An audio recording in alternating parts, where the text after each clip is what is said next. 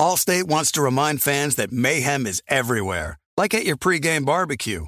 While you prep your meats, that grease trap you forgot to empty is prepping to smoke your porch, garage, and the car inside.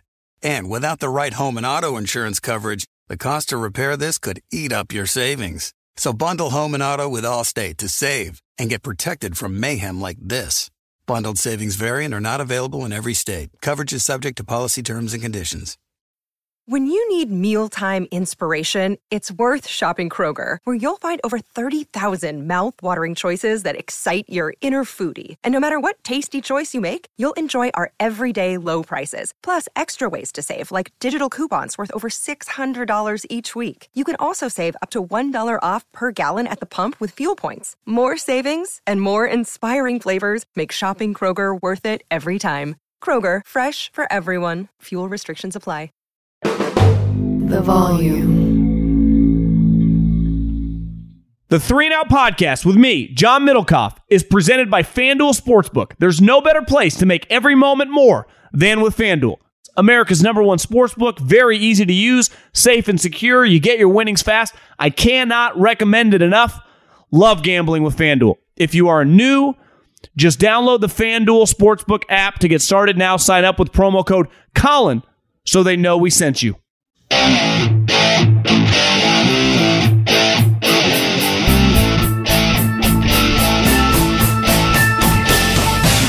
What is going on, everybody? John Middlecoff, 3 and Out podcast. We all just witnessed that, and we're worse off for it. But, of course, this is a football podcast, so I'm going to talk about the game right off the bat. I will dive into Colts, Broncos. I have no clue how Indianapolis won, but they did. Denver in shambles. Both the quarterbacks might stink. Man, a lot of other stuff going on. Brady divorce. I have some thoughts on Lincoln Riley's quarterbacks, Kyler, Baker, Jalen, and maybe even his young guy, Caleb. The Steelers are getting a little dose of reality. And then my most intriguing game this weekend, the Cowboys playing old Sean McVay. A lot of football talk coming up. You listen on Colin's feed. I appreciate it. Make sure you subscribe to the 3 and Out podcast. Middlecoff mailbag will come out this weekend at John Middlecoff. Fire into those DMs. Get your question answered on the Middlecoff mailbag. Let's dive into the show. I guess I just need to start and pay homage and respect to all of us for watching that game. Obviously, we all love football. It's the #1 sport in America for a reason. It's a fantastic game. It's entertaining. It brings us a lot of joy. Fantasy, gambling, root for our teams. That was terrible. And listen, I am not some hater of Thursday Night Football. I, for the most part, enjoy it. I'm not some negative Nancy by any means. That was really bad. I mean, that was a real tough watch. And, you know, I think sometimes we have fun. Though, I mean, listen, fans, we're all the same. We all just talk about stuff when it's going on and talk about guys being washed or cooked. And ironically, that term with Russ. But I had the thought, and actually I got a text from an NFL executive during the game that if you're George Payton and you were up in the box, and I said this from the jump, I have, no matter how this plays out, I will never be critical of him making the move. Clearly, he was all in, and the Broncos were all in for Aaron Rodgers. And rightfully so. I mean, he's one of the greatest quarterbacks ever. He wants to leave Denver. You think you're going to have a trade. He ends up re-signing with Green Bay. He's off the table. Russell Wilson's on the line. And did he look last year a little weird? For sure. Hurt hand. I just think you kind of throw that to the side and you go, we got a chance to get Russell Wilson. No-brainer move. I 100% you make that move every day of the week and twice on Sunday. They gave a lot. I mean, they gave several good players, and obviously they gave a lot of draft picks. But you do the move. You pull the trigger. I mean, that's life's full of having some balls, and honestly, that wasn't that ballsy of a move. I mean, he's a Hall of Fame player. He ain't 38. Like, doing what the Colts did, acquiring a guy that's 38, 39 years old who looks shot, like, that's way riskier than what the Denver Broncos did throughout the history of the league. But if you're sitting up there in a box, what looked like by himself, you have to be thinking to yourself, did I make a major mistake? And not that, obviously, you're never going to be able to redo it, but are we screwed? Is this guy a different player than the one we all witnessed for Seattle. You couldn't have watched Russell Wilson for basically a decade in Seattle, especially that latter half, and not thought, remarkable player, Hall of Fame talent, carries the team on his back, magician, pulls shit out of his ass. I mean, there were more plays that had no business being made that Russell made. We all witnessed them. We all watched them. And they consistently won. 8 of 10 years they went to the playoffs. But the guy we're watching right now, and listen, tonight you can nitpick Hackett a little bit. Like, you got to kick the field goal or just run the ball and then kick it on third down. Bullshit. You're paying this guy $250 million. Now, it's clearly not going well, but it's only 4 games in. If you're already out, let's just call it a season. I have no problem with them throwing it late in the game. Russell's pick was atrocious. I mean, are we watching Carson Wentz? Baker Mayfield? Or is that Russell Wilson? That pick, I ain't blaming Nate Hackett. He's been a disaster several times this season. Tonight was about Russell Wilson.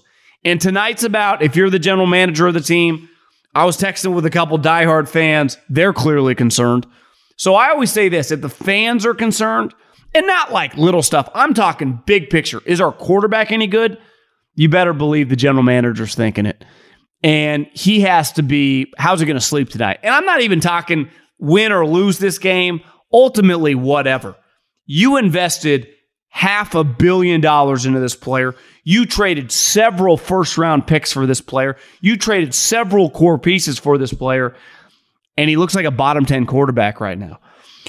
His magic, historically, and what made him a Hall of Fame player was movement, was running around. And he doesn't really do that anymore. And then you watch him tonight. I've always said, and I think most of you would agree, he throws one of the most beautiful deep balls in the league. The arc on the ball, the spin on the ball, how it drops down right in the guy's hands. Yet now when he's throwing it, it's not even remotely close to the wide receiver. I mean, the one play tonight that they hit big, the wrong wide receiver came out of nowhere and made the catch. Now, you can say some of that's coaching, okay, but you can't convince me that Russell Wilson, who told Peter King before the season, this isn't a coach-player relationship, this is a partnership. We are equals. We see eye to eye. Russell, the coach, that they're partners. Like, have you ever been in a business partnership?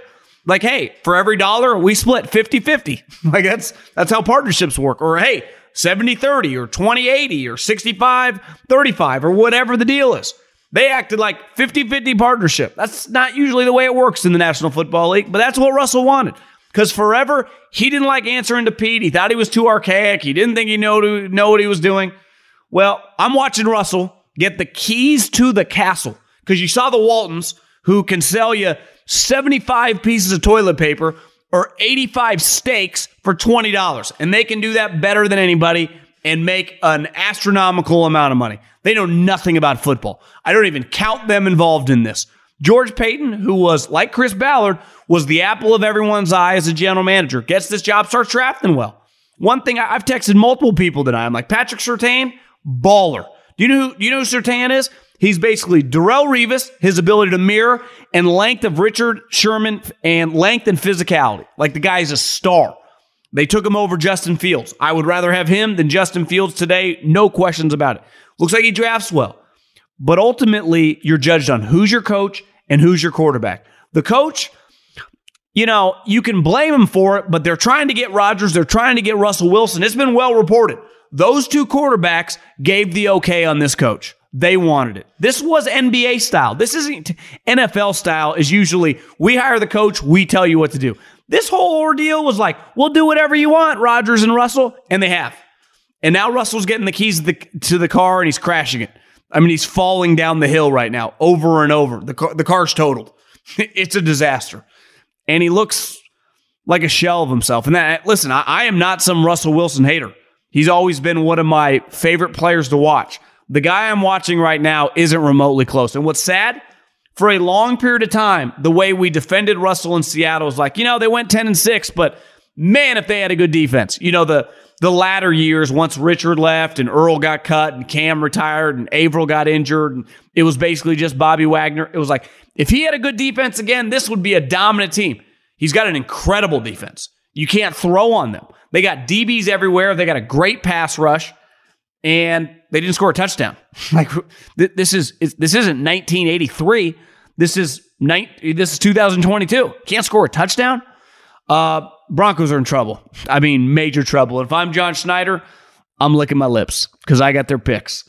And then on the flip side, like, you know what's crazy? The way the game played out, my entire segment, this opening segment, was about the Broncos losing, and I was going to rip on the Colts first and then get to the Broncos, though the topics didn't change. Like, my thoughts on the game didn't change regardless who won it. Just the way we, I'm going to talk about the Broncos first because they just lost. We'll dive into the Colts. And I don't think any differently just because they won. I think if you leave this game early on when it looked like the Colts might just get, lose 13-0 and not score a point, I thought Frank Reich and Chris Ballard are done. It's over. And a couple people, I started texting around, like, do you think he'd really fire Chris Ballard, Jim Irsay? And I got a couple people say, I can't. I don't see it. I don't believe it. I think Frank's in major trouble. And sometimes winning can act like a Band-Aid. Sometimes if you ever had a major leak, especially if you've ever been in a situation with a boat leaking and you don't have anything to put over it, you put your hand and it won't cover all the water and you start going under.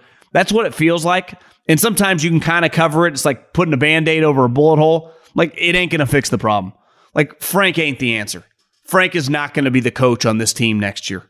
We'll get into Matt Ryan here in a second, but Frank specifically, like we saw last year, when the Chiefs won, he was the guy that wanted Carson Wentz. He was the guy that banged the table. And that ultimately cost them the playoffs those last two games when Carson was atrocious. And listen, I try to root for Carson. I've watched him this year. You get within, a foot of him, he crumbles like a cookie. Like his Carson Wentz's physical attributes in terms of throwing the ball down the field, movement-wise, are still there, unlike Matt Ryan. Yet when you get around him, he just falls and hits the ground and he's kind of worthless. And that's who Frank wanted. And then this year they got a little lucky because Deshaun Watson might have gone to the Falcons, then Matt Ryan, and they ended up with him. So I don't necessarily put Matt Ryan on Frank Reich, but I just watch Frank's team. The offense looks lifeless.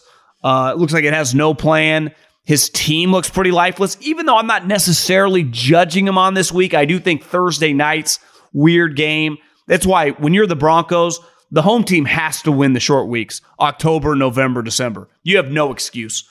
But the road team wins tonight, but it doesn't even feel like it's meaningful. Like, I don't view the Colts. They look like a 5-win team to me. And Jim Irsay's up there, and I'm not acting like he's a Rooney, like he knows what's going on. But he's been at this long enough around Peyton, even the years with Luck. Like, he knows what winning football looks like, and this ain't it. Now, I do think when it comes to firing a general manager, if you fire both of them, that's a pretty big pain in the ass for Jim Irsay. He then, because it wasn't that long ago, Chris Ballard was the number one general manager candidate for a long period of time. And then he finally gets a job, and just in terms of team building, does a fantastic job. The coach situation, I say it all the time, as a general manager, you're not just judged on the draft. Hell, you're not just judged on free agency.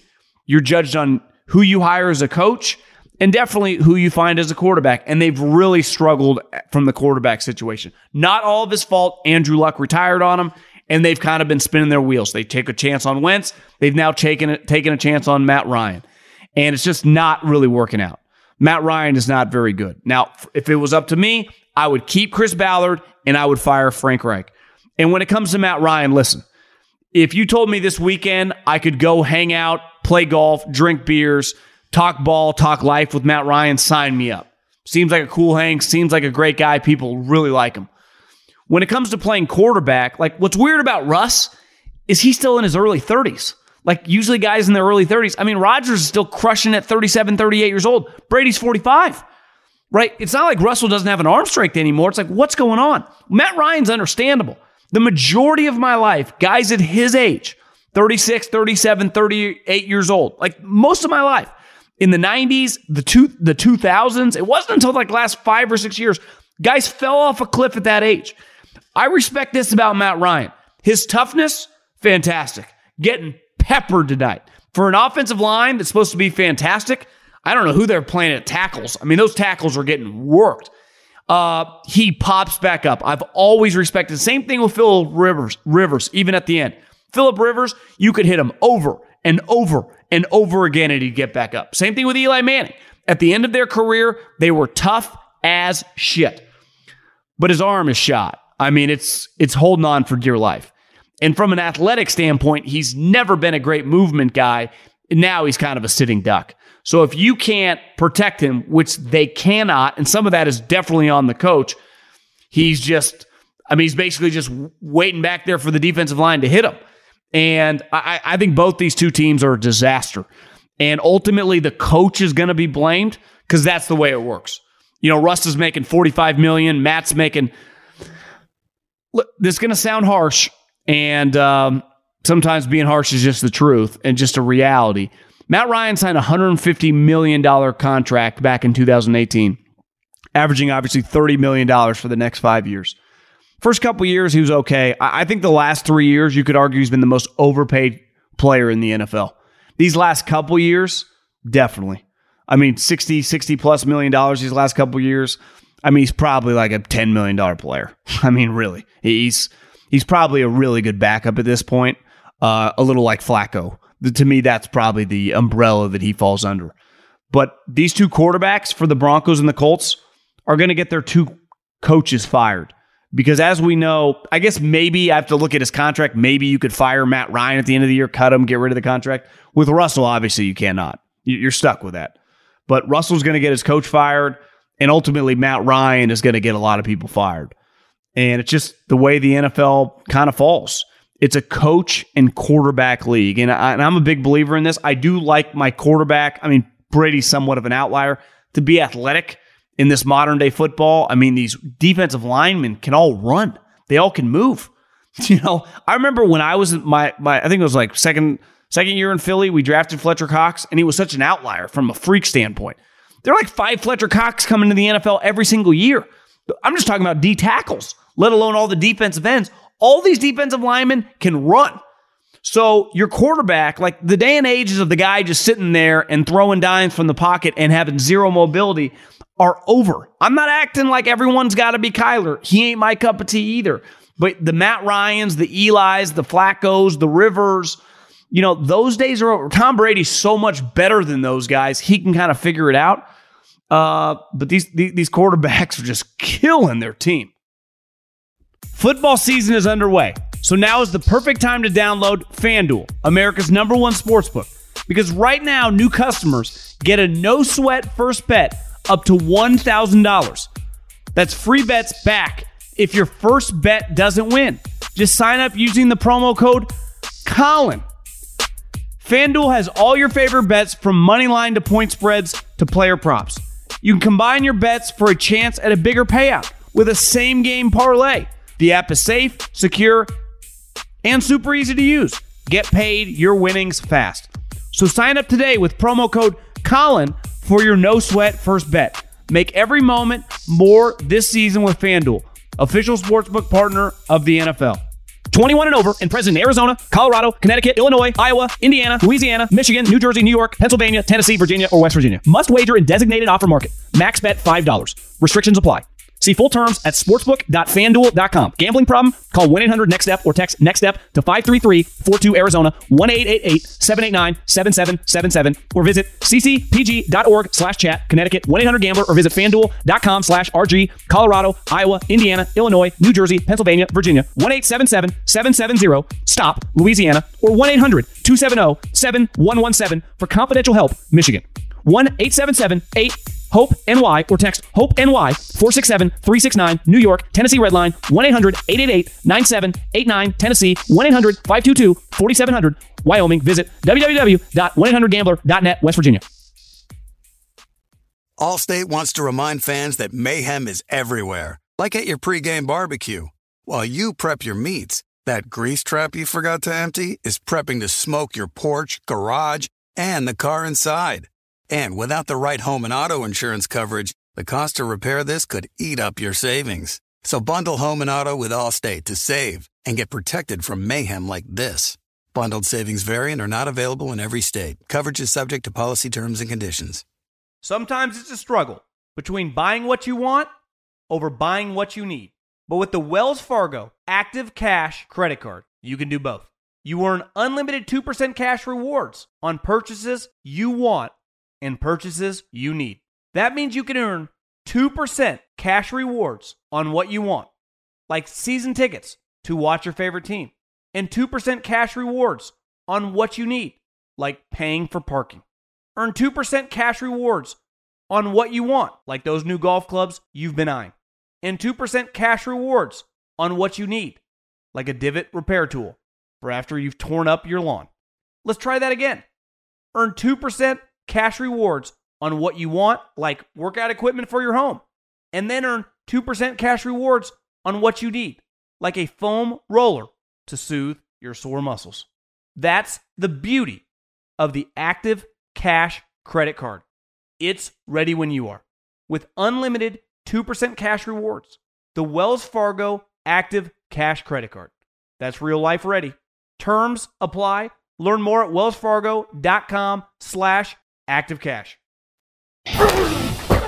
Okay, I was thinking about the story, and really two things, on Thomas Brady, who also is known as the greatest quarterback of all time, which this week made some headlines. And I want to hit on two things. First, the pending divorce. And second, he had a very, I thought, just insightful comment about the NFL, about how there's just a lot of shitty football being played right now. But first, on the divorce. I don't think it took a rocket scientist to figure out that there was a major red flag when he took off. But even before that, when he retired, what I think was like for 41 or 45 days, and then came back. Now, I know some people, like, I don't know Tom. I know some people that know him or know his circle, that you just hear stories over the years, but that's the way with a lot of people, you know, that are famous, you know, and I don't want to say the world I run in, but you just hear some things and you never know. I take this tactic in life in general because I think Instagram's a great example of this. And I'm excluding Tom from this. But like, you see so many good-looking people, guys, girls, in relationships on Instagram, and the pictures they post, you're like, God, that's got to be the perfect couple. God, they really got it all. And any human knows that, of course, they don't. Whether you're good-looking and rich, whether you're ugly and poor, we all have similar issues when it comes to our personal relationships, right? You fight over little things. Now, obviously, you could argue money makes some things unfightable, but I think historically, if you just know any person in life who's successful, they have similar problems. And Tom and Gisele are worth hundreds of millions of dollars. Doesn't mean their problems are any different than your problems if you make $75,000 combined household income. You fight over the kids, you fight over the time, you fight over attention, you fight over basic human needs. And I think one thing we've learned definitely over the last couple of years, there's no, and I've always believed in this, it's why I was so uncomfortable with everything in 2020 and 2021. There's no such thing as a utopian world. There's really no such thing as fairness, especially in this society. The one thing we've learned over the last couple of years, I mean, we printed a bunch of money and just gave it to people. And one thing we found out, like, that's a disaster. Because in this society, there are winners or losers. And the sad reality is, in a massive building, someone has to be the CEO and someone has to clean the toilets and throw away the trash. And in a relationship, some work and some, for whatever reason, don't. But when it comes to, like, let's face it, Gisele is no longer the number one supermodel, not because she's not good looking or whatever. It's because she's old. Like, the top supermodels usually aren't, 42, 43, 44 years old. Just like the reason Peyton Manning's still not a top quarterback in the NFL, his arms stopped working. Drew Brees couldn't throw. Age usually derails a lot of, supermodels and pro athletes. It's the reason that they don't get to stay on top. And Tom Brady has defied the odds. If you've watched Tom Brady this season, he still looks fantastic. He does not look like he's 45 years old. He still throws seeds. And I think it's pretty clear you don't need to know these people or have like intimate information of their relationship. She wanted him to stop playing football. And listen, my girlfriend, and I'm sure anyone that's in a relationship, in a marriage, has these conversations. I think I've talked to a couple girls about this. Most of they side with Gisele. They think it's time. Stop playing. And most professions, the overwhelming majority of professions, you can do till you want to stop doing it. That's not the way football works. He has dedicated his life to doing this. And to me, I would side with her if he was below average. If he was like, he's like Jimmy Garoppolo now. He's not like Drew Brees or Peyton Manning or Ben Roethlisberger falling off a cliff. He's just average. It's like, you know what, Tom? Just it's over. But it's not. I mean, he could have won the MVP last year. He's the quarterback of a team that, let's face it, is going to be a factor in the playoffs. So I'm going to side with him on this. He should not stop playing football. And for him to play football at the highest level, the way he goes about his business, there is no balance. And I know a lot of people eat breakfast with your kids, eat dinner with your kids, go to all the Little League games for your kids. In a perfect utopian society, every parent would get to have breakfast with their kids before they went to school, have dinner with their kids, never miss a game. That's not the reality. I can just speak for myself. My dad was a farmer. In certain times of the year, he was working all the time. You didn't see him. My mom worked for the government. And there are periods, when they were passing laws or passing things in the quote unquote, I don't even know what is the House Senate deal with the California government, where she would work all night for weeks. She would just be gone. And we all can relate to these situations depending on what our parents did if they weren't stay-at-home parents, or you just wouldn't see them. And these are just normal people jobs. I've worked in football. They don't get to spend, football coaches, that much time with their children for 6 months of the year. And in college football now with recruiting, it's like 9.5, 10 months a year. In the NFL, luckily you get some off time and it relaxes in the off season. But I'm sorry. I remember living with a guy who basically worked on Wall Street. I've told this story. It was the closest thing to working in the NFL. The guy was always gone. Now he's a father of 3. I don't think his job's quite as crazy as it was, but if he had stayed at the company, a major bank, he would have been working late nights doing massive deals. He also made a lot of money. There's a give and take with everything in life. And there is no perfect. My relationship, your relationship, we all got issues. Some are better than others. I have no clue. Have they liked each other for a long period of time? Who knows? Maybe they had other issues. Maybe this was just a simmering thing. But when it comes specifically to football and the argument that she wants him to stop, I don't blame him one bit for not wanting to quit playing football, because he's still fucking awesome. And to be awesome for Tom Brady, the way he does it, just like the way Peyton did it, just like the way Drew Brees did it, they operate like coaches. They don't have much of a life for 6 months. Tom specifically dedicates his life, diet-wise, training-wise, film study-wise, obviously practice-wise.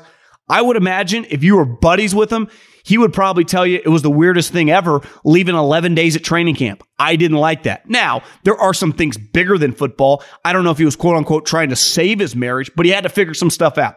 Just like I saw today or yesterday, he missed practice. Who knows? Maybe he's trying to figure, there are things, family, you can't even focus on work. Now, there's a whole nother trickle-down effect with kids and stuff. I'm just strictly talking about the relationship here. There is no perfect. There is no utopian. Just because you're rich and famous or just because you're poor, we all got issues. Now, if you can play football, I will never blame anyone who's still playing at a high level to keep on playing. Just like I'll never blame anyone for doing any job at a high level for wanting to continue that. Life is short. And we only get gifted, most of us, so many skills that we can excel at. And obviously Tom Brady, let's face it, the reason Tom Brady is married to Gisele in the first place is because he's a superstar NFL player. If Tom Brady, 6'5", handsome, good looking, had just graduated Michigan, never played in the NFL, and just became a finance guy, and made $750,000, $800,000, let's say making $1 million a year, he ain't married to her. So there's a give and a take. There's the good and the bad with any role, any job we all have. But I'm going to side with Tom on this one, with sticking it out to continue to play football, because now who knows? Maybe he'll never stop playing. I joked around on social media, in 25 years, Tom Brady versus Arch Manning. Tom Brady, 69 years old against a 40-year-old Arch. It'd be fun. The other thing is Tom mentioned in his press conference this week about, He was asked about there being a lot of 2-2 teams in the NFL. And let's face it, like a lot of 1-3 teams look like 3-1 teams, ton of 2-1 teams, a lot 2-2 teams. A lot of teams just kind of look the same. And his answer was, obviously he watches a lot of film. He just thought there's a lot of shitty football being played.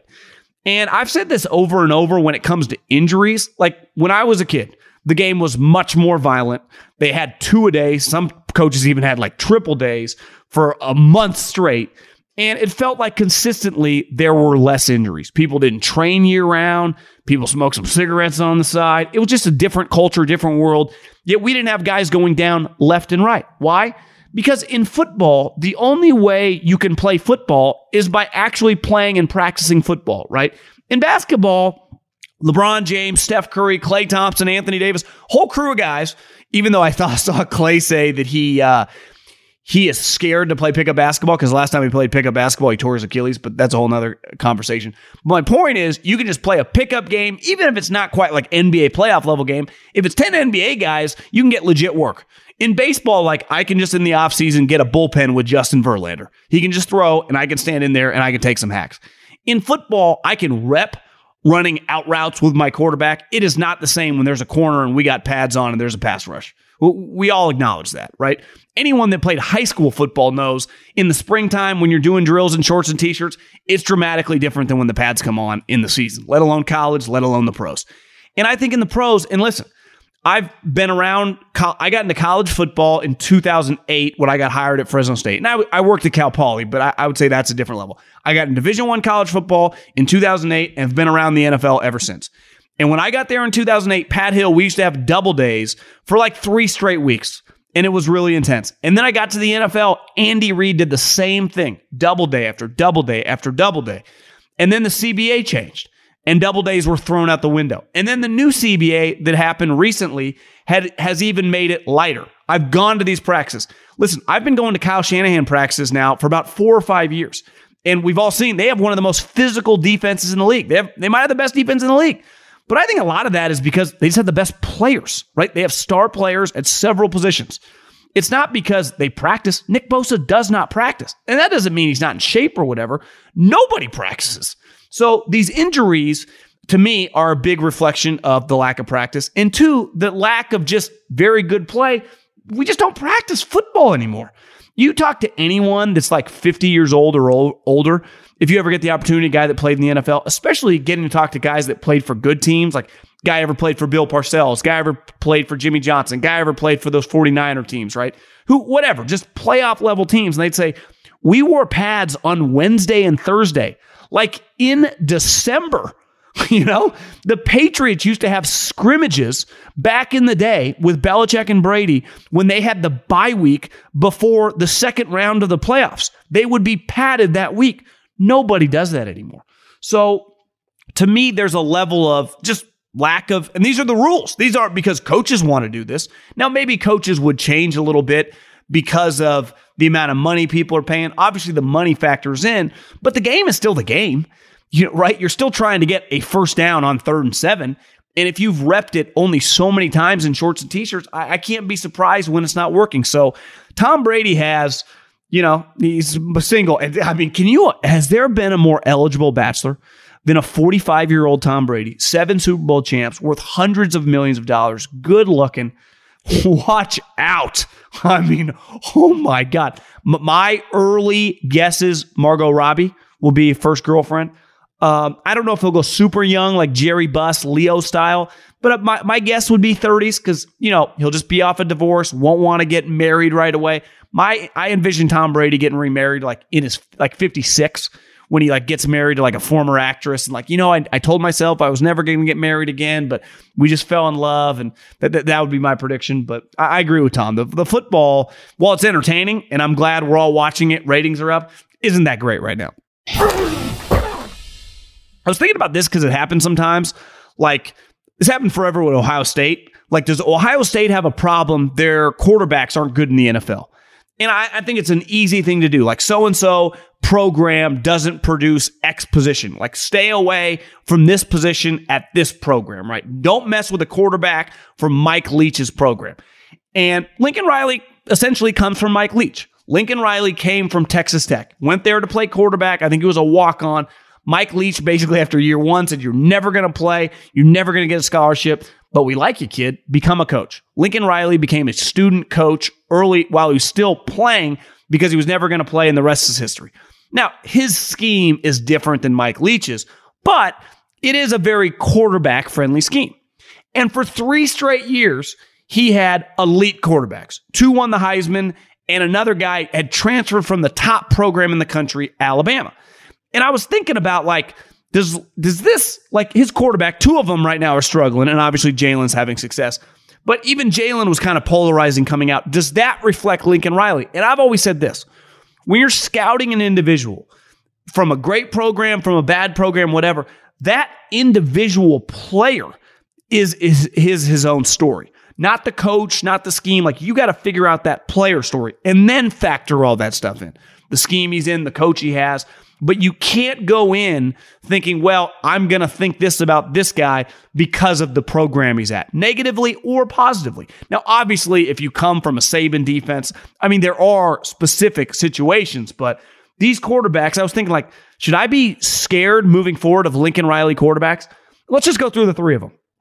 Kyler Murray. First and foremost, he benefits a lot from the short quarterbacks who would come into the league. Baker Mayfield the year before had just been drafted number 1. Russell Wilson at the time, 2015, 16, 17, 18, had become a star player. So short quarterbacks were in vogue. Because when I was a kid, if you're my age, born in the mid-'80s, in the 80s and the 90s, and even in the 2000s, a quarterback of Kyler Murray's size would never have been drafted number 1. Now, part of the reason you could justify it even now when short quarterback, his talent's elite. One of the best athletes the league's ever seen, a fantastic arm, and accurate. So the talent's elite, but he's tiny. Now, it's proven to be true that his size, to me, limits how good he can be because he's got to scramble to see, he can't see within the pocket, and he gets hurt.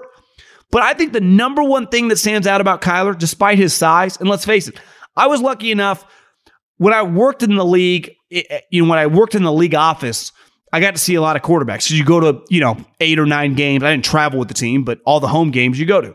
I actually saw more quarterbacks. Sometimes by my second year, I was like out on the road sometimes, so you didn't get to go to all the games. When I did the Raider post game for like 2 straight years, I went to, 16 straight NFL games. And you get to see at the time, Roethlisberger, Eli, Phillip Rivers, Carson Palmer. I don't think people realize how fucking massive that generation of Tom Brady, Peyton Manning, that crew of quarterbacks, like their generation, are. I remember I was going to a lot of Warriors games. Like Ben Roethlisberger, Carson Palmer are like bigger than Draymond Green. These men are massive. Yeah, I was with Carson Palmer at this party. And I remember staring up at him like, this guy is huge. Eli, these guys are massive. Flacco. And Kyler's not. But his biggest issue is he's an underachiever.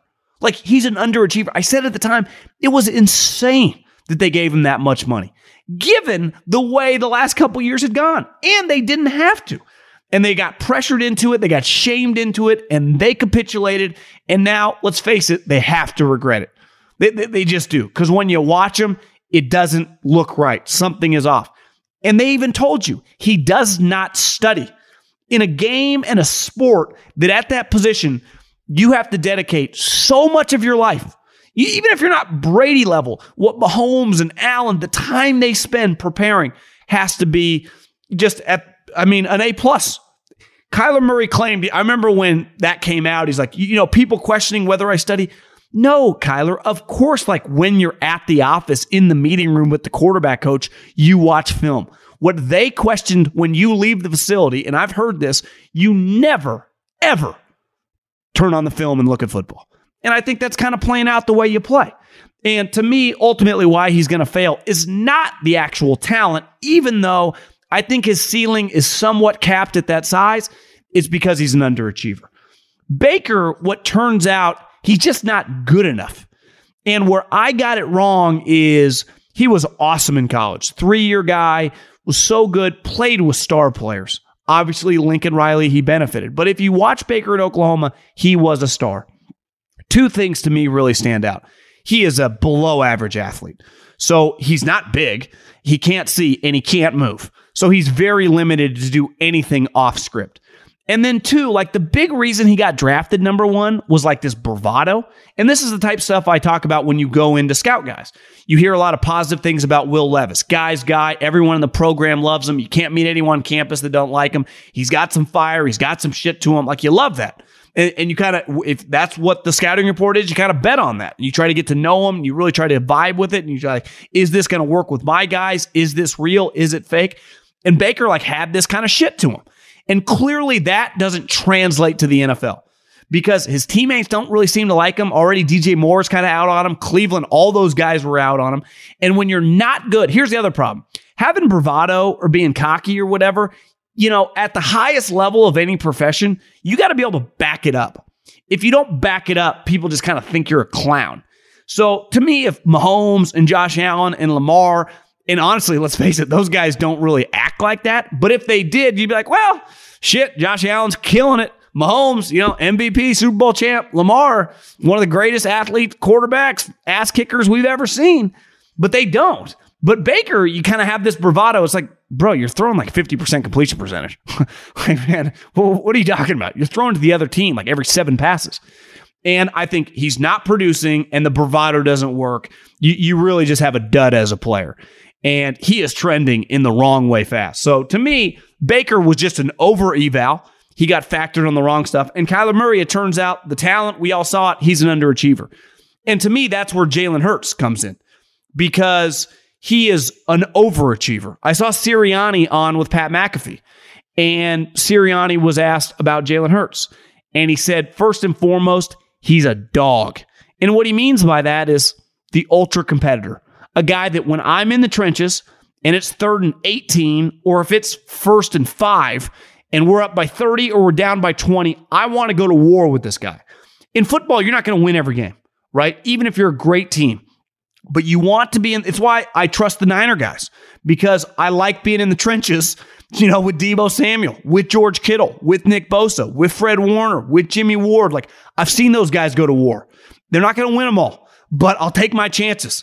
You know, Jalen Hurts, I questioned. I didn't think he could throw the ball. And that's something that usually doesn't improve. It has. Now, he's still not a great thrower of the ball. He doesn't throw it anywhere near as good as Kyler. Not even close. Yet his love for football and his dedication to the sport dwarfs Kyler. It's why overachievers, and let's face it, it's not like Jalen is not talented. Elite runner of the football, elite football character, talented enough to immediately play at Bama, and then Lincoln wanted him. So he definitely has some skills, right? I'm judging him. When I say he's not a great thrower of the football, that's compared to the top guys. Josh Allen, Justin Herbert, Patrick Mahomes, Aaron Rodgers, Tom Brady. He's never going to be that. But Alex Smith never was either. You go to the playoffs with that guy every single year. And if your team was stacked, the one year with the 49ers they went to the championship game. And they were a muff punt away from being in the Super Bowl. So you can win big with Hurts if you do it around him. Why? What did Alex have? All football, all the time, really serious. And that's what Jalen Hurts is. I'm never going to, but the one thing I've learned doing this, and I'll hopefully do this more into business or whatever moving forward that won't be football, but football scouting, if I ever were to do that again, like I said, never going to. The character stuff is what determines so many guys. It really is. It's been the downfall of Baker. The focus in Kyler has been the downfall of him. And the success of Jalen Hurts has been the football character. It's why if you get the chance to watch, if you haven't seen USC this year, you're going to see them moving forward because they're a top 10 team. The quarterback they have now, to me, feels like a mixture of Jalen Hurts and Kyler Murray. Because unlike Jalen, he can really spin it. I mean, I wouldn't say he's quite got Kyler's arm, but he's got a damn good arm. And he's a damn good athlete. And you just watch, like, body language matters. I just played golf the other day with a new buddy, a new buddy in Scottsdale. He's from the Bay Area. His dad was a longtime coach, and he's into coaching now. And he was telling me this story about coaching that he had some young guys. He coaches a young, like, AAU team. And he was telling me this story that a college coach had told him. The college coach went to the AAU practice, and at the AAU practice, they basically, or maybe it was an AAU game, and the college coach went right up to the huddle at the AAU game. Well, this guy had a chance to go Power 5, and the college coach was just staring at the top prospect, and the coach was just going apeshit, was just screaming at them all, and the college coach just stared at the kid. and the kid never lost eye contact with the coach, was dead focused, and didn't like pout, didn't look the other way. And that college coach, like 5 minutes later, gets on the phone with his head coach, and they offer the guy right there. Because why? Body language matters. I've said it forever about Kyler. Terrible body language. Baker, honestly, pretty shitty body language. Jalen Hurts, another thing Nick Sirianni said, and it's a meme that went viral, Jalen Hurts' face never changes. The Washington football team stadium fell on him. His face didn't change. Him throwing a touchdown doesn't change. Him throwing an interception doesn't change. Like, that's what you like. And I just think this Caleb Williams guy, he's not draft eligible. If he was, I think he'd be the number one pick in the draft. I think he'd go ahead of Will Levis and CJ Stroud and Bryce Young, who knows he's injured. But Caleb Williams, to me, feels like the total package. On the Steelers, they are a historic underdog. 14 points on the road to Buffalo. Biggest spread in the history of the franchise. And I was thinking about this. They got spoiled. You know, and listen, we all get spoiled in life. Anyone in any profession that has had a job with a good boss and a bad boss, you realize the difference, right? You understand how crappy the bad boss is once you have a good boss, and vice versa. But you never truly know you're spoiled, good or bad, until you experience the opposite, right? It's why as you live life, as you experience life, you're able to get much better perspective on everything. Right? It's a reality. I say, you know, anyone that's going through hard times, no matter how old you were, I was fired twice by 31. And those are the best things that's ever happened to me. It really was, because it taught me, hell, life ain't fucking fair. Like, I don't care how ambitious, how much you try, how bad you want it. It could end. You just get thrown to the curb. Welcome to America. And it was a great learning process for me. And honestly, I think I've been able to be a lot more successful and a lot more focused and have a lot better just understanding of the way the world works because of that. It changed my life forever. At the time, I was like down in the dumps. I mean, I was like, my life's over. I'm a failure. And it happens to a lot of people. Whenever you go through the worst times in life, you go, God, I'm never going to make it out. And then you look back and you're like, that's the best thing that's ever happened to me. It's why so many successful people tell you that you should yearn for failure. Like, failure is a good thing. It's the only way you learn. We don't learn through successes. And when they drafted Big Ben Roethlisberger, in the majority of my life, the Steelers have been good. When I was a kid, Bill Cowher, all those defenses, I'm not talking like Super Bowl good. They were always in the mix. They were always winning. Then they transitioned with Cowher to Tomlin, Big Ben. They keep kicking ass. Now, obviously, they were much more consistent at quarterback with Ben, but most people that are like 40 and younger have only experienced sweet times with Big Ben in their adult life. And it was awesome. He's one of my favorite players to watch. Well, he's long gone now. Because even last year, when he was a shell of himself, when you watch Ben, you went, God, this sucks to watch him like this. They still went 9-8-1. And now, with Kenny Pickett on the road, I'm not the biggest Kenny Pickett guy. And like Jalen Hurts, I could be wrong because his football character, how bad he wants it. Now, the difference is Jalen can run. Kenny's not a bad athlete, but he ain't Jalen. I just don't necessarily see it. And I know PFF put out a stat that Kenny Pickett's 3 picks were not his fault. Obviously, the last pick, Hail Mary, whatever. To me, the 1 pick to Pickens, like, you kind of threw into double coverage. Like, I don't know. I'm not giving you the benefit of the doubt on that one, but that's a whole other story. I just think Steeler fans, like, welcome to a lot of teams in the NFL. You still have a good culture. You still got a lot of good players. But when you don't have a quarterback, when you have a question mark at quarterback, like, this is the league. You know, it's just, think about Patriot fans. If you're listening to this and you love the New England Patriots fans, or you love the New England Patriots, you got to experience Belichick and Brady. You got to go to 9 Super Bowls. You won 6 of them. You went to I think like 12 or 13 AFC championship games. All you did was win. Even when Tom Brady tore his ACL, you won 11 games with Matt Castle, who never fucking started a game in college. You took USC's backup, made him your starter, and you won 11 games. I don't care how easy your schedule was that year. That's incredible. Then Brady leaves, you get Cam Newton, and you're like, what the hell is this? What are we watching? And then a year later, Matt comes, you win 11 again. Like, you guys have been pretty spoiled. And now you got Bailey Zappi potentially starting a game. Like, welcome to the league. And I think this is just a good, I think Mike Tomlin's awesome. I think the Steelers organization represents everything that's a high-level pro sports team should. But like, at the end of the day, like, you can be a high-level sports team. You can run a high-level NBA operation. If you don't have a star player, you ain't going to win. You can run a high level NFL operation. You don't have a quarterback, you're in major trouble. And if Kenny Pickett ain't really good, like immediately, this team ain't not only making the playoffs, like the 500 thing for Mike Tomlin is going to end. And last but not least, this game is massive. And it's the game I'm most intrigued with this weekend is Rams-Cowboys. Because I think two things are going to happen. One, everyone's selling the Rams. Rightfully so. We just saw them play the Niners, and they got worked. Stafford's off, leads the league in interceptions, did last year, but he's not as explosive passing the ball. Their run game stinks, offensive line stinks. But if McVay wins this game, you'll just go, Kyle Shanahan owns them. Rams will be fine. Stafford will figure it out. He did last year. Him and Allen Robinson got to get on the same page. They're going to sign Odell Beckham. It all will be fine. We'll be like, listen, give McVay the benefit of the doubt. You lose this game, all of a sudden it's like, well, they got some major issues. And then on the flip side, the Cowboys.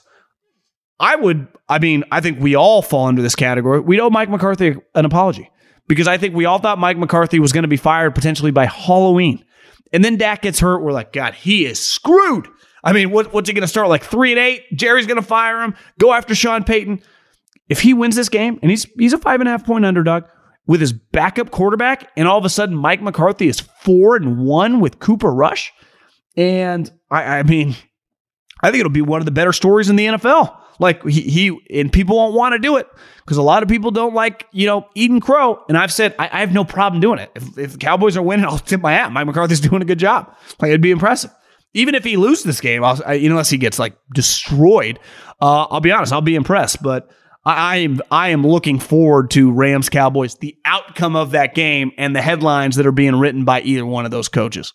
Allstate wants to remind fans that mayhem is everywhere, like at your pregame barbecue. While you prep your meats, that grease trap you forgot to empty is prepping to smoke your porch, garage, and the car inside. And without the right home and auto insurance coverage, the cost to repair this could eat up your savings. So bundle home and auto with Allstate to save and get protected from mayhem like this. Bundled savings vary and are not available in every state. Coverage is subject to policy terms and conditions. Sometimes it's a struggle between buying what you want over buying what you need.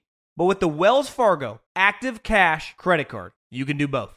You earn unlimited 2% cash rewards on purchases you want and purchases you need. That means you can earn 2% cash rewards on what you want, like season tickets to watch your favorite team, and 2% cash rewards on what you need, like paying for parking. Earn 2% cash rewards on what you want, like those new golf clubs you've been eyeing. And 2% cash rewards on what you need, like a divot repair tool for after you've torn up your lawn. Let's try that again. Earn 2% cash rewards on what you want, like workout equipment for your home. And then earn 2% cash rewards on what you need, like a foam roller to soothe your sore muscles. That's the beauty of the Active Cash credit card. It's ready when you are. With unlimited 2% cash rewards. The Wells Fargo Active Cash credit card. That's real life ready. Terms apply. Learn more at wellsfargo.com/activecash. When you're hiring for your small business, you want to find quality professionals that are right for the role. That's why you have to check out LinkedIn Jobs. LinkedIn Jobs has the tools to help find the right professionals for your team faster and for free. LinkedIn isn't just a job board. They help you hire professionals you can't find anywhere else. Did you know 70% of LinkedIn users don't visit other leading job sites? LinkedIn's the only one I use. On LinkedIn, 86% of small businesses get a qualified candidate within 24 hours. Hire professionals like a professional on LinkedIn. LinkedIn is constantly finding ways to make the process easier. They even just launched a feature that helps you write job descriptions, making the process even easier and quicker. Post your job for free at linkedin.com/JOHN. That's linkedin.com/JOHN to post your job for free. Terms and conditions apply. eBay Motors is here for the ride. You know what I remember about my first car? Is at the moment I got it, I wanted to improve it. Because like most 16-year-old kids, you don't exactly get a luxury automobile. So you look at it, you go, well, I need to add some speakers. I need to tint out the windows. I need to make this thing the coolest car possible so I can cruise around town with all my buddies, waving at the babes, and enjoy myself. So my favorite part of car culture when I was young was definitely the subwoofers in the back of the car. And we built the boxes from scratch, had multiple 12-inch subs, and you could hear me coming from a long, long way away. With over 122 million parts, you can make sure your number one ride or die stays running smoothly. Brake kits, LED headlights, roof racks, bumpers, whatever your baby needs, eBay Motors has it. And with eBay Guaranteed Fit, it's guaranteed to fit your ride the first time, every time, or your money back. Plus, at these prices, you're burning rubber, not cash. Keep your ride or die alive at ebaymotors.com. Eligible items only. Exclusions apply. Back again with my main man, Stuckey, who is on fire this year. 7-2. And honestly, what was the game that he pushed last week? It was the Ravens against the Bills, which, I saw you tweeting. I know you're a Ravens fan. You were not happy. Awful officiating. I mean, he's one of the worst officials in the league. But yeah, I agree with the call for the Ravens to go for it late. Hopefully some people got plus 3.5. But that was a tough one, mainly because I haven't had a Ravens future in forever. And they were 30-1, which I just thought was a joke. They're one of the best teams in the NFL because of last year. That game was so big for potential, one seed in the AFC, tiebreakers. So, yeah, top seed could end up having massive playoff implications, but was a hell of a game. Well, we might as well just start. I've had people tweeting at me that, you are very predictable when it comes to a team in Nashville that you fade the Titans. And then as you threw me the games for this week, of course, the Commanders plus 2.5 just feels like a hellhole. No one even goes. No one gives a shit. They do look pretty terrible ever since that first win in the Jags.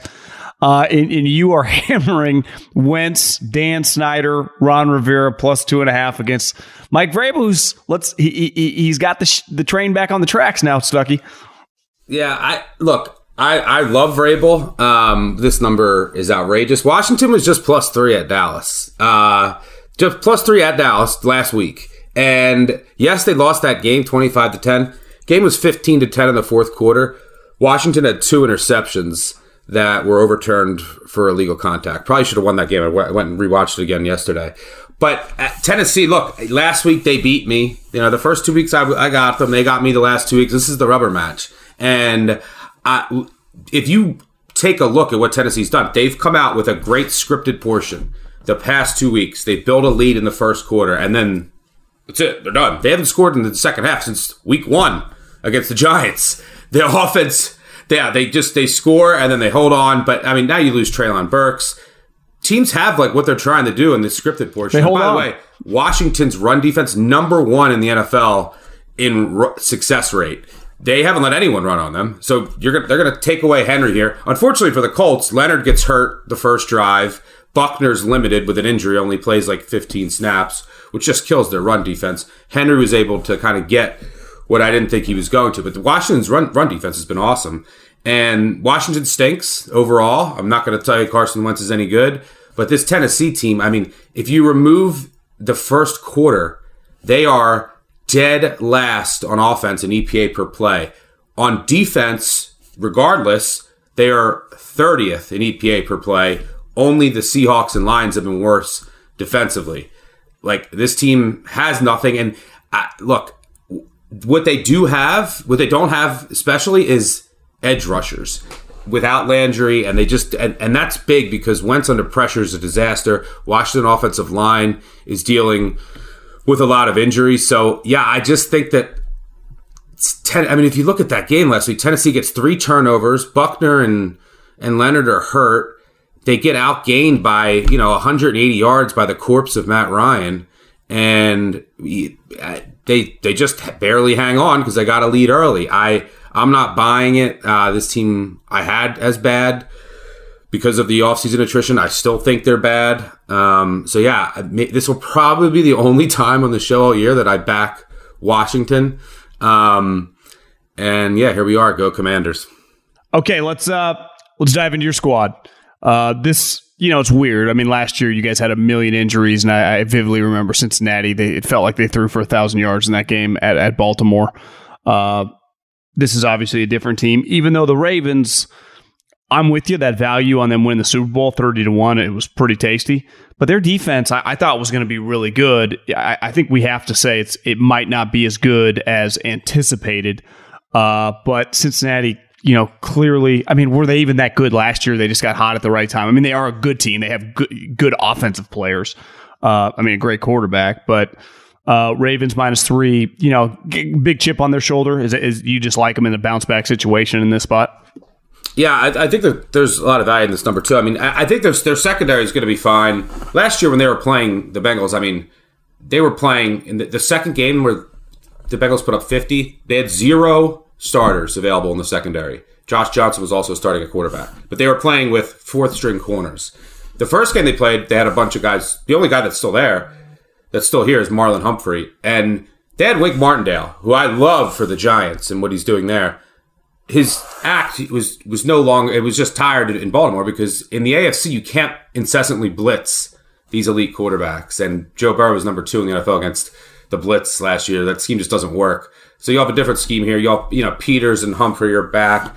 Marcus Williams, one of the best safeties in the NFL, and the rookie Kyle Hamilton's actually playing really well outside of the first game against Miami. So I think their secondary is going to be fine. And I just don't think, look, if you look at Baltimore, they had a 90% win probability in every game this year. They lost to Miami in the only game that had a 99.2 or higher percent post-game win expectancy in the past 3 years. Should have won that game. They blow a big lead. They fumble at the 1 on a quarterback sneak. Whatever. Should have won that game. Buffalo, you punch that in. You don't blow the lead. You're 4-0. They're 4-0. Easily 4-0 here. This line would be 4.5, 5. And the Bengals just aren't right now. We saw this last year. Now, look, they're still trying to figure out the offensive line. It's impacting Burrow. The play calling's awful. They come out and they just try to run into a wall. They're getting no push. You saw in the Miami game. Zach Taylor stinks. Yeah, he's awful. The fact that you had that was the spot of the year. You're playing, and you got to play a backup eventually, backup quarterback in Bridgewater. But you were playing a Miami team coming off 90 defensive snaps on Sunday against the Bills. They go on the road on a short week. They end up missing both starting corners. And you can't move the ball. You're not throwing it. So, yeah, the play calling is just suboptimal. Ravens I think you're getting value in this number because, look, hey, they're both 2-2. The Bengals went to the Super Bowl last year. But, yeah, they just got hot at the right time, benefited from a lot of injuries in the division. They dominated, embarrassed the Ravens last year. And they were chirping about it on social media, chirping about it in interviews. Ravens have been talking. I'm a Ravens fan. I listened to a lot of their stuff. Ravens have been talking about this game since when I was listening to them in May, June. So you bet they're going to have some nice packages that they're going to unveil here for Lamar. They're going to be ready for this game. The crowd's going to be ready for this game. And I think the Ravens are just in a much better spot right now as a team. They just blew a couple leads against explosive offenses. Should get Ronnie Stanley back here too. Ravens at -3 is cheap in my opinion. Another game that's pretty interesting is New England. They're 1-3, but listen, your guy Billy Zappi came in and looks solid. Their 3 losses are against obviously 3 playoff teams: Miami and Baltimore. And then last week, on the road at Lambeau, where they were winning. They were kind of in control of that game. They really have a good run attack. And, Bill, they don't have stars on defense, but they clearly are a well-coached, solid defensive team. Detroit has got to be one of the more bizarre teams in the league, right? Their offense, it's weird. Do you view them as having an explosive offense? They're always down 15, 20 points, and then they come back. Is that kind of hollow? It's hard to kind of put into context. To me, that's different than when you're tied 20-20 and putting up yards than when you're down 20 and kind of letting it loose. But they have averaged 35 points a game giving up on defense, yet their point differential is -1. that is insane. So I'm sticking by Detroit was going to be feisty, but their defense is atrocious. it's like Oklahoma level shitty. So I have a hard time. I think I would lean the Patriots. You know, Bill's so cloak and dagger about his quarterback. I think it's safe to say we'll probably get Zappe. So that would make me a little nervous. I mean, a third-string quarterback who's now their starting quarterback, just playing in NFL games, but it is, you know, it's in New England. Where are you leaning with this one? Yeah, I like New England here, -3 or better. I also like the under. This total is ticked up to like 46 when news of Mac Jones potentially playing. Regardless of who plays, if it's Bailey Zappe, who Belichick's going to treat with kids' gloves for now, or a hobbled Mac Jones, who Belichick's going to treat with kids' gloves if he can't really move around. He also hasn't been like lighting up. They don't have the best receivers. No. It's going to be the same game plan. It's going to be the game plan you saw last week against Green Bay. Play methodical, and they're going to run down Detroit's throat. The team that's ranked 31st in run D success rate is the Packers. The only team worse is the Lions. You can run on this team all day. And look, yes, I think the Lions' offense is pretty good because their offensive line is great. Do you agree with me that the yards can be a little hollow when you're down in all these games? Of course. They also, they play in a weaker division, and they play indoors. But Amon-Ra St. Brown is a player. Swift is a player. They're both going to be out this week. Hawkinson's a stud. They have a bunch of other receivers too that could be out. Doesn't look like Amon-Ra St. Brown's playing. Doesn't look like Swift is playing. They have a couple offensive linemen who are iffy.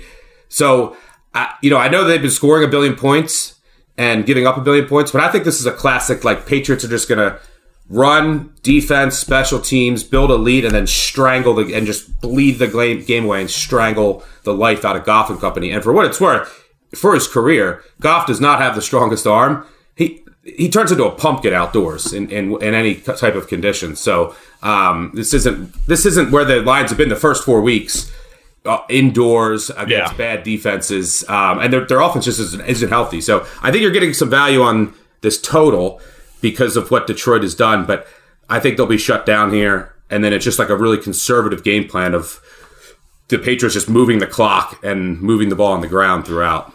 Yeah, it'll probably feel very 2021 like. This next game's probably the best game of the weekend, at least for me.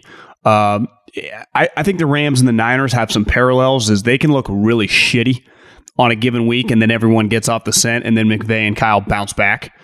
And this is the classic week. I mean, we all watch the Rams, especially when you play on a primetime game. So, everyone watches you, and they look really bad. Stafford's throwing pick sixes.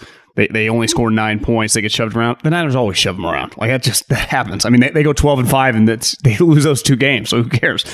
And, Dallas, their defense has been awesome. To me, it just feels like the Rams are the play just because everyone's going to be against them. The only thing that makes me nervous is, as you saw with the Niners, the reason the Niners kick the Rams' ass is because the Rams' offensive line for years now has been pretty average. And right now it's below because Whitworth's nowhere to be found. So if you have up front horses, you can kind of fuck them up. And I know this about the Cowboys. They can get after your ass up front, especially with, I know they're calling him the modern day LT, probably a little bullish, but he is damn good. And Bosa was all over Matt Stafford. And I don't see how they block Micah Parsons, Stuckey. So My gut, just because short everyone that's going to take the Cowboys, is the Rams, but the matchup there makes me nervous. Yeah, I love the Rams here. And look, I think you nailed it when you said, hey, look, the Rams got embarrassed by Kyle Shanahan. That happens every time they play each other. So, like, it's the circle of life in the NFC West. Like, the Rams own the Cardinals, who own the 49ers, who own the Rams. Like, it's just these things that happen in the NFC West because of matchups. And, I mean, Kyle Shanahan completely owns Sean McVay. By the way, McVay 5-0 against the spread on a short week in his past 5, and he is 15-8 against the spread after a loss, a straight-up loss in the regular season. His teams, as you mentioned, do bounce back well. I just think this line is crazy. Your points are warranted about their offensive line. The hope is you get Brian Allen back, but yeah, their offensive line is not going to be good all year. The offense has taken a big step back. Cam Akers isn't himself. Allen Robinson is a down MIA from what they had last year. Yeah, it's just Kupp. It's just like throwing to Cooper Kupp a million times, which can work. And I think that might be enough here. And this is really a fate of the Cowboys for me. It's the love for Cooper Rush has to stop. He's managed the game well, but this is a team that they're barely scoring 20 points. And they beat the Commanders, the Bengals when they were just in disarray early in the season, and then they had to come back to beat the Giants. Like, okay. And if you really dig down deep, and I went back, I just told you I watched that Washington game. Washington had 2 picks. St. Juice had 2 picks of Cooper Rush, who has no interceptions on the year, that were overturned for illegal contact. Washington had 140 penalty yards in that game. Go back to the Bengals game. Bengals dropped 3 interceptions. One was, there was a penalty. Yeah. 2, they just dropped. He should have 5 picks. And he is getting very lucky. He managed the game well against the Giants, and everyone saw that, but he should have about 5 picks. They've been great in the scripted portion, similar to Tennessee, but with, they come out with a good game plan, but the rest of the game, their offense has been absolutely dreadful.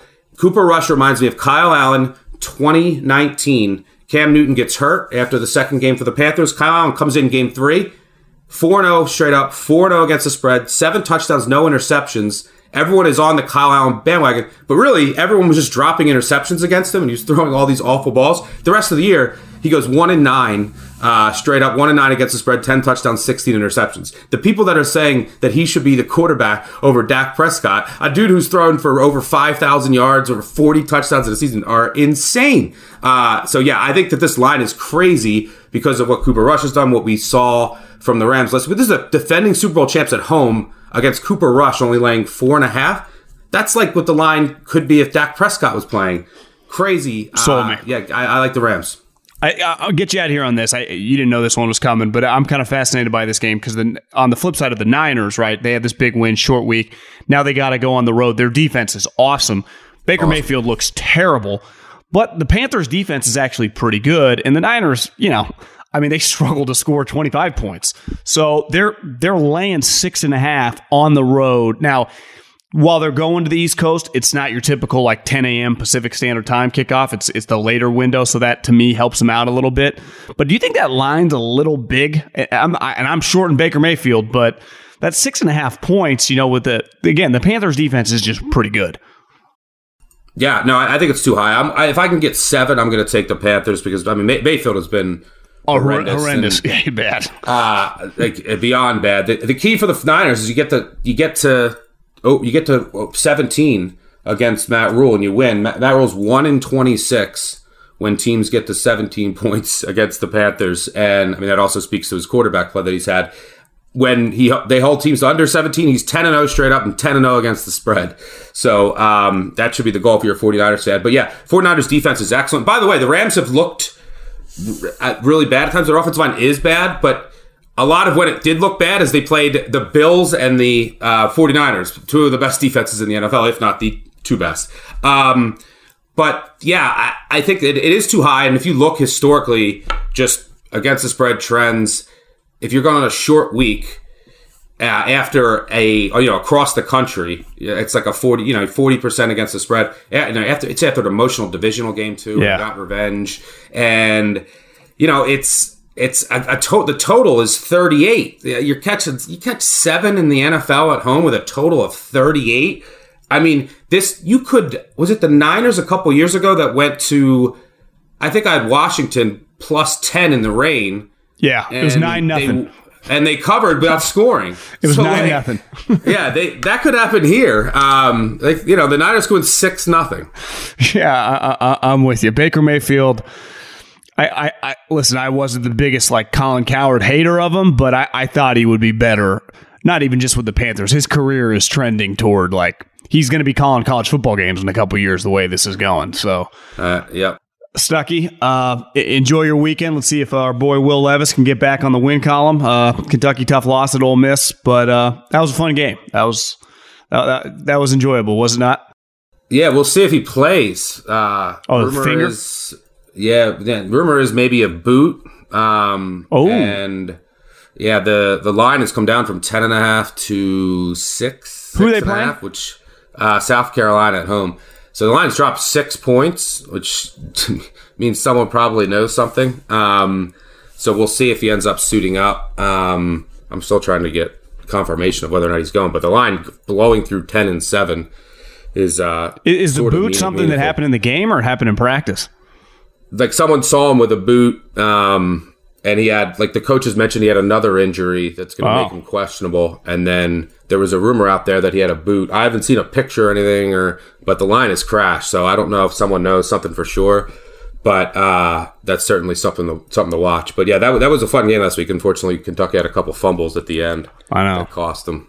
Well, the backup right tackle didn't touch a soul on the one play. So that looked like the Rams. Well, Stuckey, have a good weekend. Talk to you soon. Take it easy, bro. Absolutely. Good luck.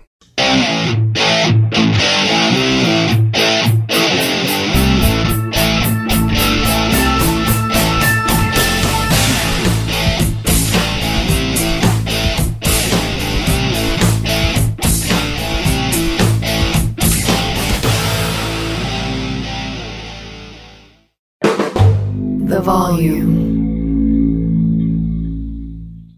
Allstate wants to remind fans that mayhem is everywhere, like at your pregame barbecue.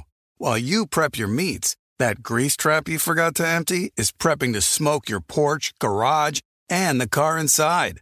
And without the right home and auto insurance coverage, the cost to repair this could eat up your savings. So bundle home and auto with Allstate to save and get protected from mayhem like this. Bundled savings vary and are not available in every state. Coverage is subject to policy terms and conditions. I'm Saleha Mohsen, and I've covered economic policy for years and reported on how it impacts people across the United States. In 2016, I saw how voters were leaning towards Trump and how so many Americans felt misunderstood by Washington. So I started The Big Take DC. We dig into how money, politics, and power shape government and the consequences for voters. With new episodes every Thursday, you can listen to The Big Take DC on the iHeartRadio app, Apple Podcasts, or wherever you get your podcasts.